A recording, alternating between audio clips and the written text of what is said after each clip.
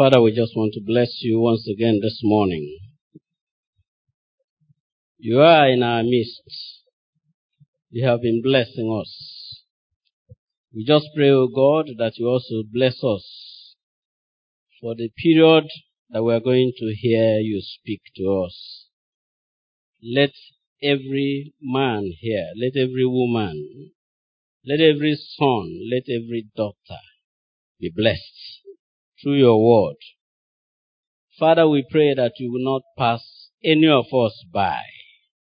Reach us, O God, and meet us at the points of our needs.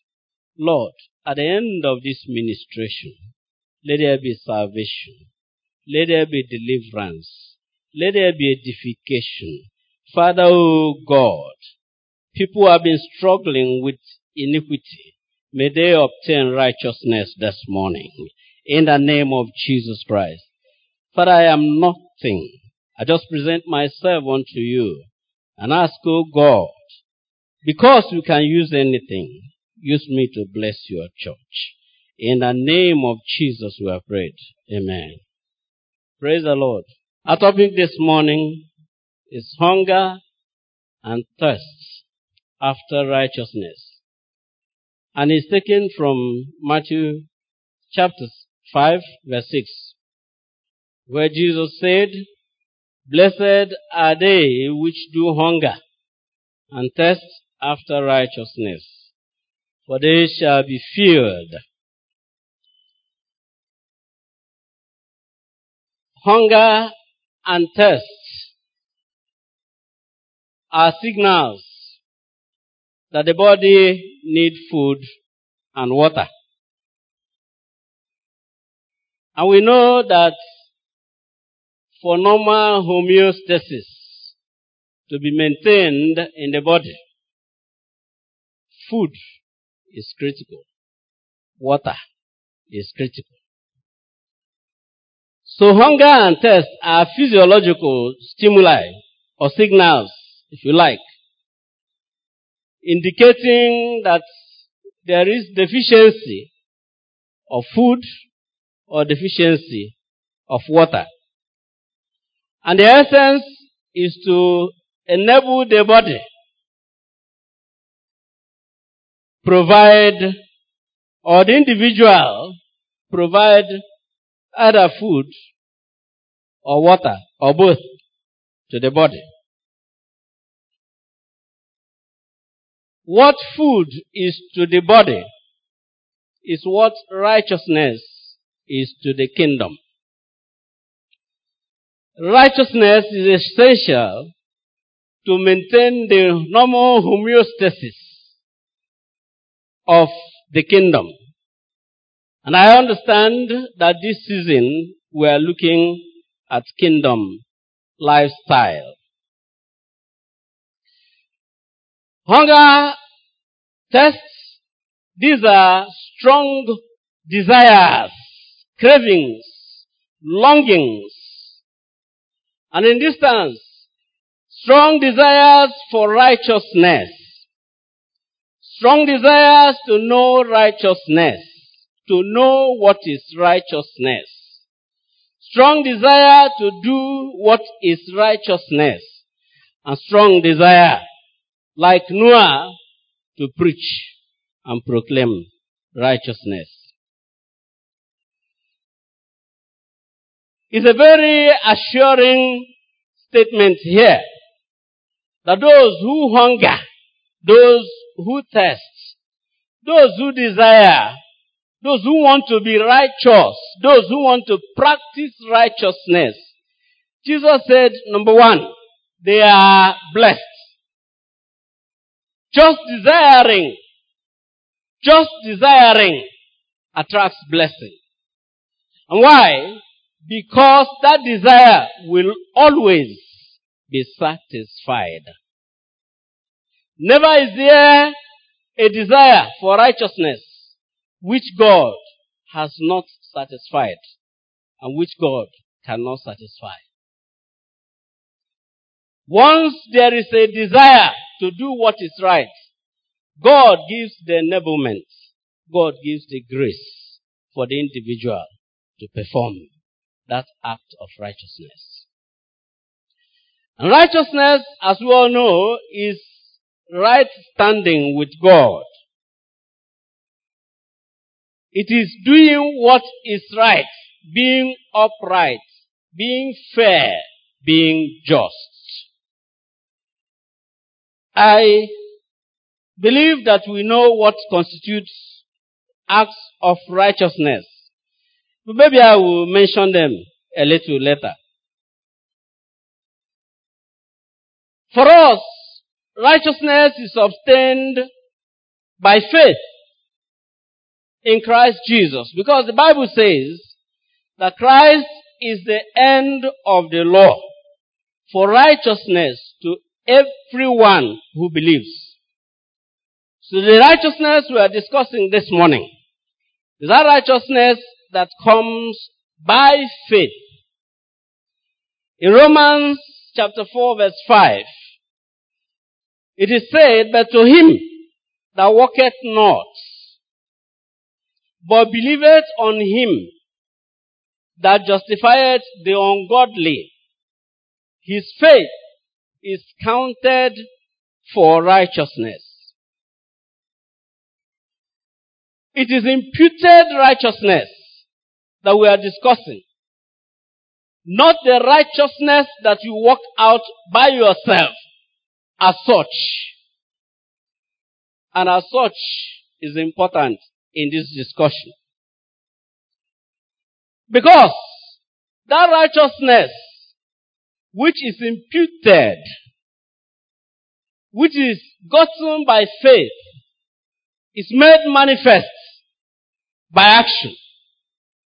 It manifests itself in practice, in activity, in our doings, in our thoughts. It does not end up just in the heart. It is seen, it's demonstrable. It can be felt. People around you can see whether you are righteous or not. Moses said to his people, it will be righteousness for us if we are careful to observe all these commandments before the Lord our God, just as he commanded us. So obedience to the commandments of God constitutes righteousness. If you obey the things that God says you should obey, then you are living righteously. That is what Moses said in Deuteronomy 6 verse 25. Our brother John made it very practical. So little children, let no man deceive you. He that doeth righteousness is righteous. Like I said, you get righteousness by believing in Jesus Christ. Once you believe, it is accounted unto you as righteousness. But you don't store that in your heart and say, I am righteous, and then you continue living the way you like. For John, you need to practice righteousness. You need to demonstrate righteousness. That which is in your heart needs to be manifested. Praise the Lord. Praise the Lord. What am I saying? You can say that righteousness is being good. Being good to yourself, being good to your neighbor, being good to God, being good around everybody that is around you. However, we know that being good alone is not enough. Because there is righteousness and there is righteousness. The righteousness that is of man's origin, the Bible describes as filthy rag. So something has to happen first before your righteousness becomes meaningful and useful. And that is that faith in Christ. It must come. So if you are a good man, yes, you may be righteous. However, the Bible says that your own righteousness before God is like a dirty rag. Meaningless. Opprobrious, if you like. Nothing to be counted. Nothing to be benefited of. So if you have been very good all your life, but you have not accepted Christ as your Lord and Savior, you are wasting your time. Even though you have been good, even though you have a testimony, even though people say you are wonderful, you need to take this step of accepting Jesus as your Lord and Savior, so that your goodness can be counted as righteousness before God. Praise the Lord. Praise the Lord. Without doubt, the benefits of righteousness is enormous, both in this life and in eternity. There are so many passages of scripture telling us what we gain by being righteous. And I'm going to mention some of them, just to refresh our hearts. Those who pursue righteousness and love, the Bible says they find life and prosperity, and they find honor. They find life, prosperity, and honor. In other words, righteousness brings to you life. Prosperity brings to you honor. Proverbs 21:21. And we have a popular verse that all of us can quote easily. Matthew 6:33. It says, "Seek ye first the kingdom of God and His righteousness." I want to emphasize that His, not your. His righteousness.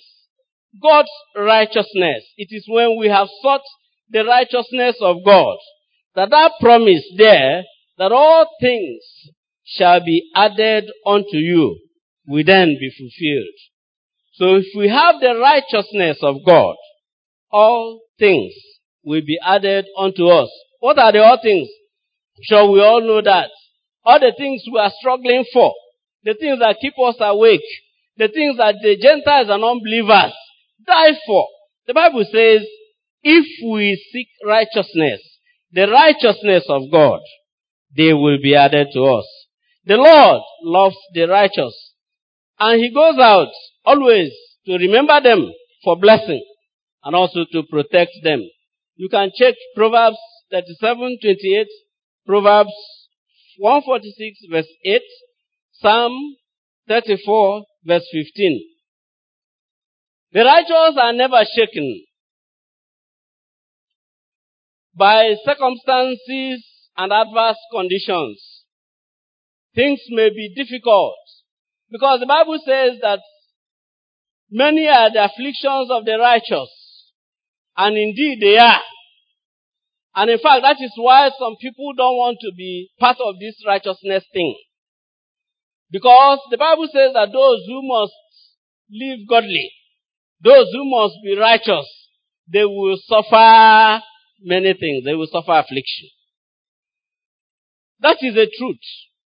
However, the Lord is always there in the midst of the affliction, in the midst of the trouble.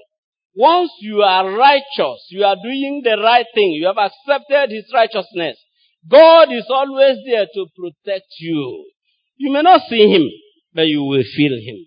Praise the Lord. Praise the Lord. The psalmist also noted, I have been young, and now I'm old. Yet, have I not seen the righteous forsaken, and his seed begging bread? The blessing of the righteous does not end with him. It goes down to his seed. Your children will benefit from your acts of righteousness.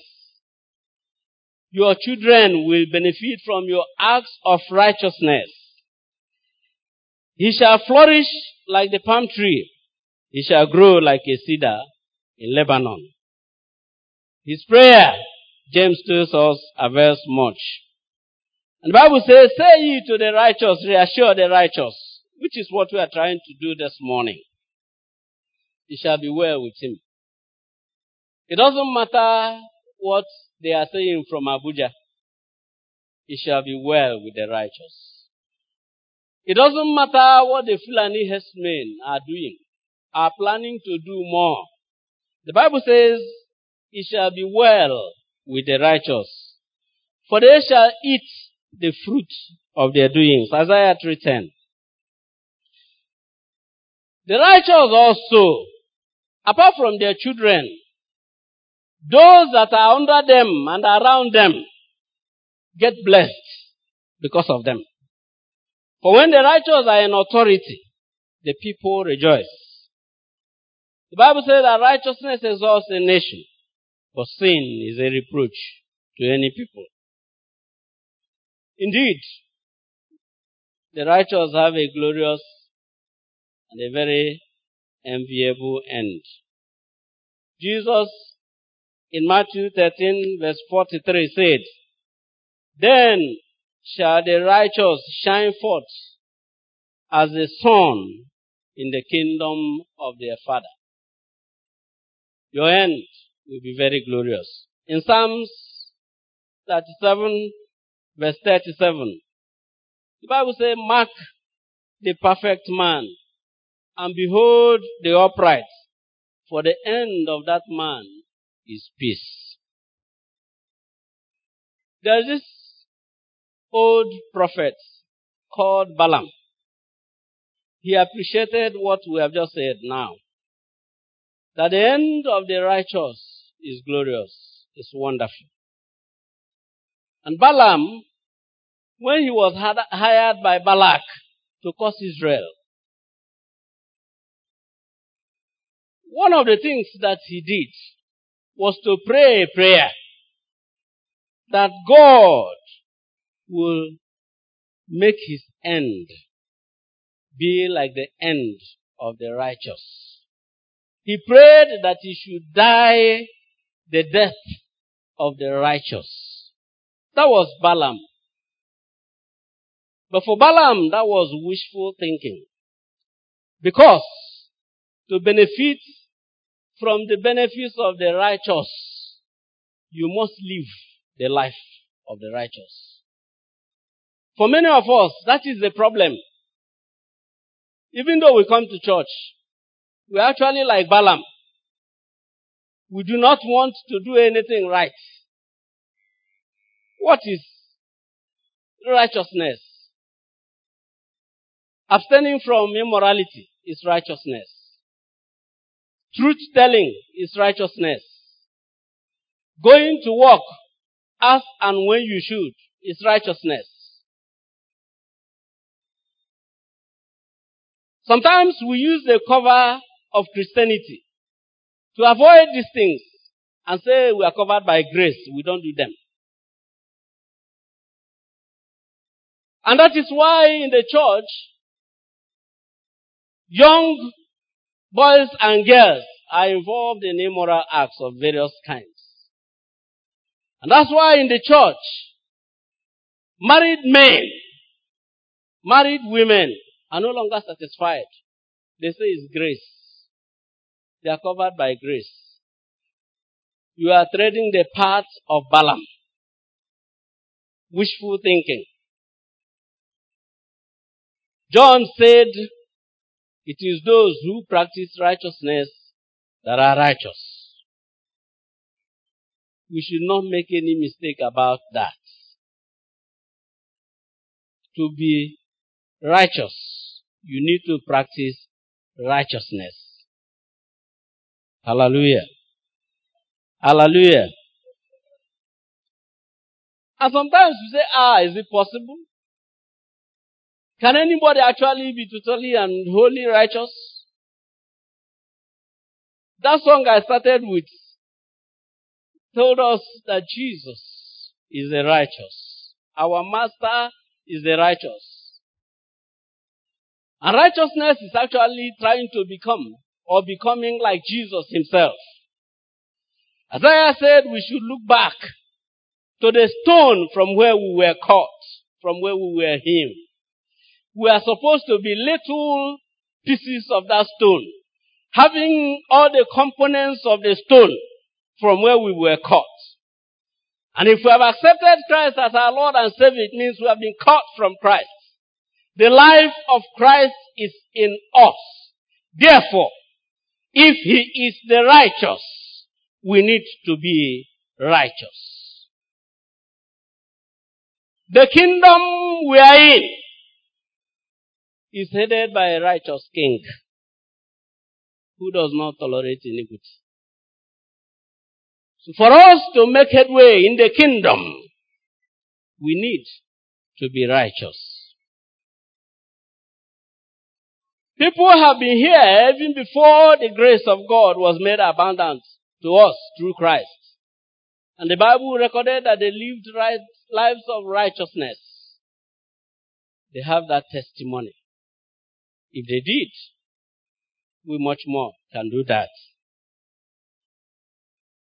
Abel lived at a time when it was easy to commit murder, as demonstrated by his brother Cain. But in Matthew chapter 23 verse 35, the Bible said, Jesus himself speaking, said that he, Abel, through righteousness,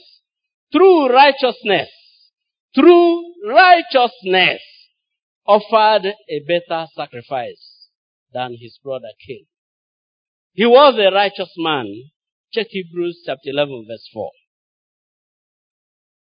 At a time when the Bible said that the thoughts of man was evil continually, at a time when God regretted that he made man, there stood out a man called Noah. And the Bible said that this man, Noah, was righteous. He was perfect in his own generation. A blameless man, Noah. When it was impossible to do what was right, Noah did not only do what was right, he preached what was right. So many of us have become dumb because if you talk about what is right now, people look at you as coming from another planet. There are things you say that people should not do. They wonder whether you are still here. I remember when I was growing up, many years ago, when I was in the university, maybe I've said this before, I came back on holidays, I think it was the first year. My aunt asked me if I have been able to find a girlfriend. I said, what for? I'm a Christian, I don't need any girlfriend. He said, no, that is very strange. As an undergraduate, how can you say you don't have a girlfriend? I said, because I don't need one. There are many of you here who probably still think like that. That at a certain age, your daughter should have a boyfriend. Your daughter should be showing you a man that he may be. And when you don't see that, you get worried as a mother. At a certain age, you expect your son to be moving around with girls that are potential. In fact, during the last reunion, there was a short discussion I had with an old friend. And he expressed reunion of the Christian Union. And he expressed concern that his children are grown up, graduates, but they are not moving around with any girls. He was saying, can't we encourage them, sister, brother, they can become, that way they know themselves. Because that is what is in vogue. Do you belong to that group? You know what I said? I said, well, thank God that your children are following after your footsteps. Because you didn't have. But he's worried that they are now grown up to marry, but there's nobody around. I said at the right time, God will provide their wives. Praise the Lord. Praise the Lord. So, Noah must have found it very difficult telling people not to tell lies. He must have found it very difficult telling people that stealing is wrong. He must have found it very difficult telling people that it is not good to be idolatrous. He must have found it very difficult to preach righteousness. But the Bible recorded that he preached it and he lived by it. May God help us to be like Noah. Even our brother Lot, we know Lot. In 2 Peter 2 verse 7, we are told that the righteous Lot, unimaginable. For a man to be righteous in a place like Sodom and Gomorrah, where it was sin galore. But the Bible said that he was righteous. The righteous Lot, he was vexed. He was anguished by the immoral conduct of the lawless people living around him. Do we still get vexed by their sin that is around us? Do we get angry at iniquity? Or do we applaud it? Or we are just passive? There was a man, when Israel sinned against God, and God got angry and was killing them. Killing them. One young man who still went out brought a Midianite girl into the camp to continue the iniquity that brought destruction. One young man named Phinehas was vexed. He was anguished in his spirit, and he went in and pierced the two. How many of us are still defending righteousness in that manner? Taking action against what we know that is evil. Those are the people who are actually hungering and thirsting after righteousness. Let us know that these three men, Abel,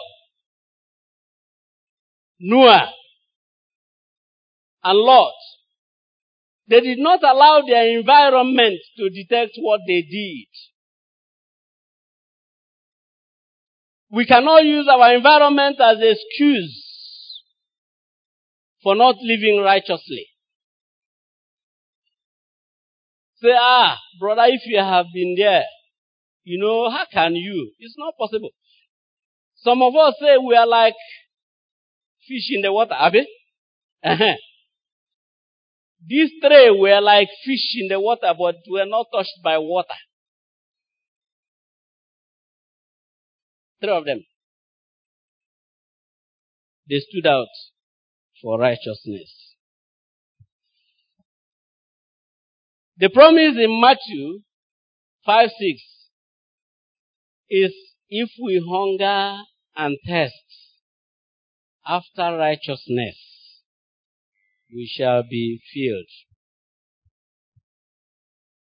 God is faithful, we have said that this morning, to fulfill every promise that He has made. Is there any area of my life where I'm still struggling with iniquity, with sin? I am told this morning that if I desire to leave that,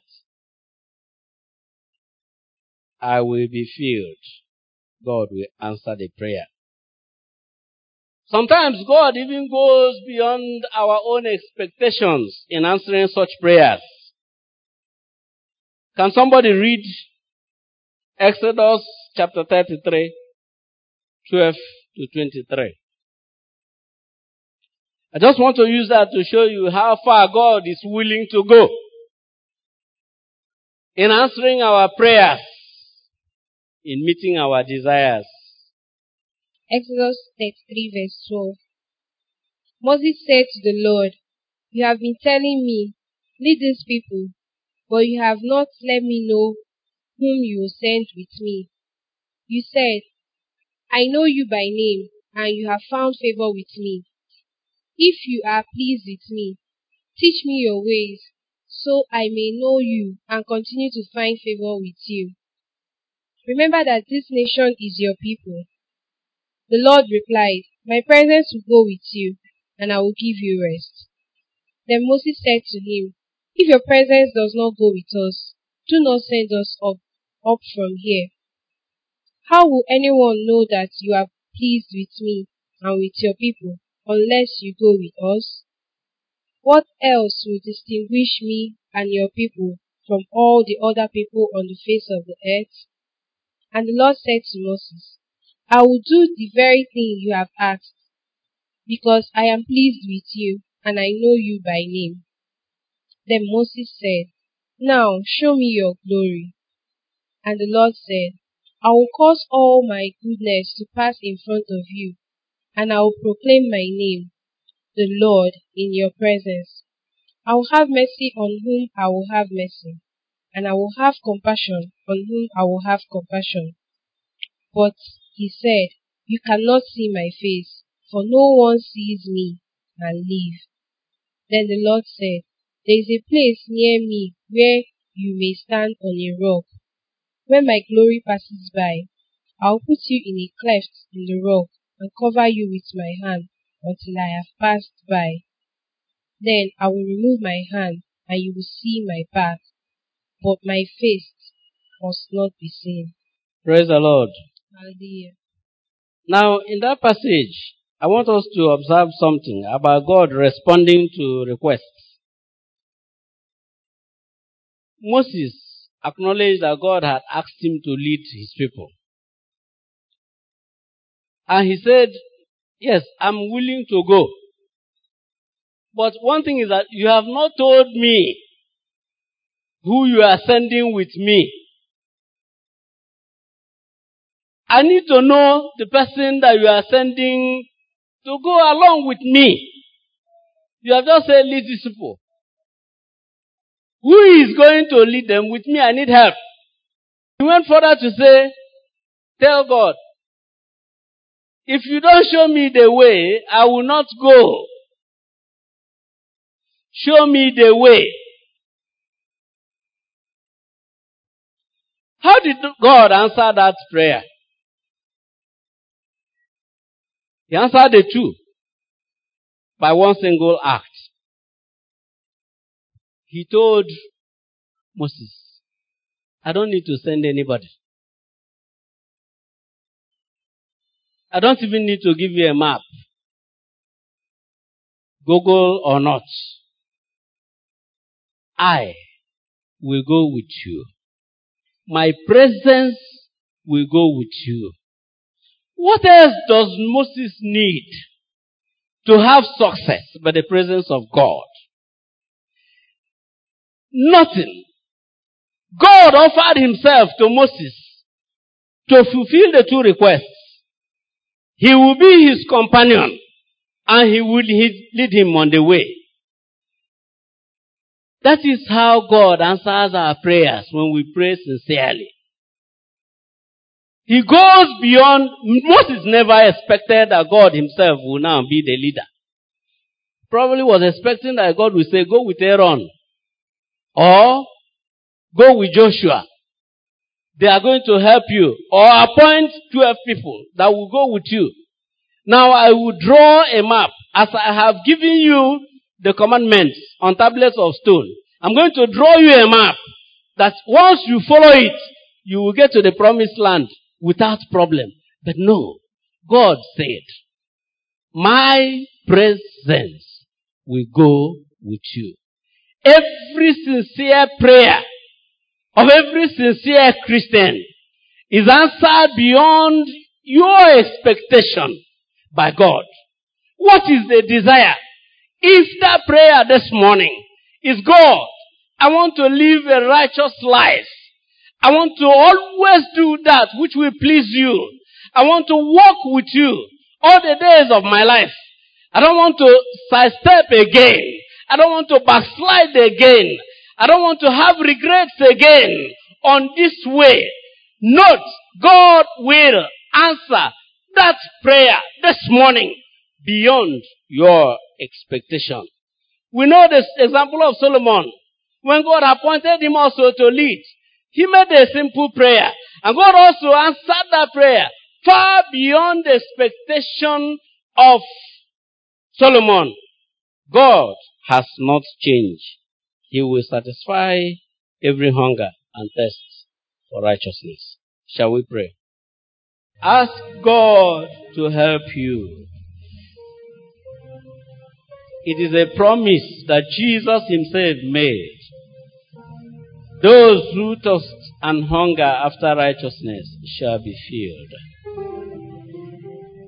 Is it really true? Do you love him more than any other?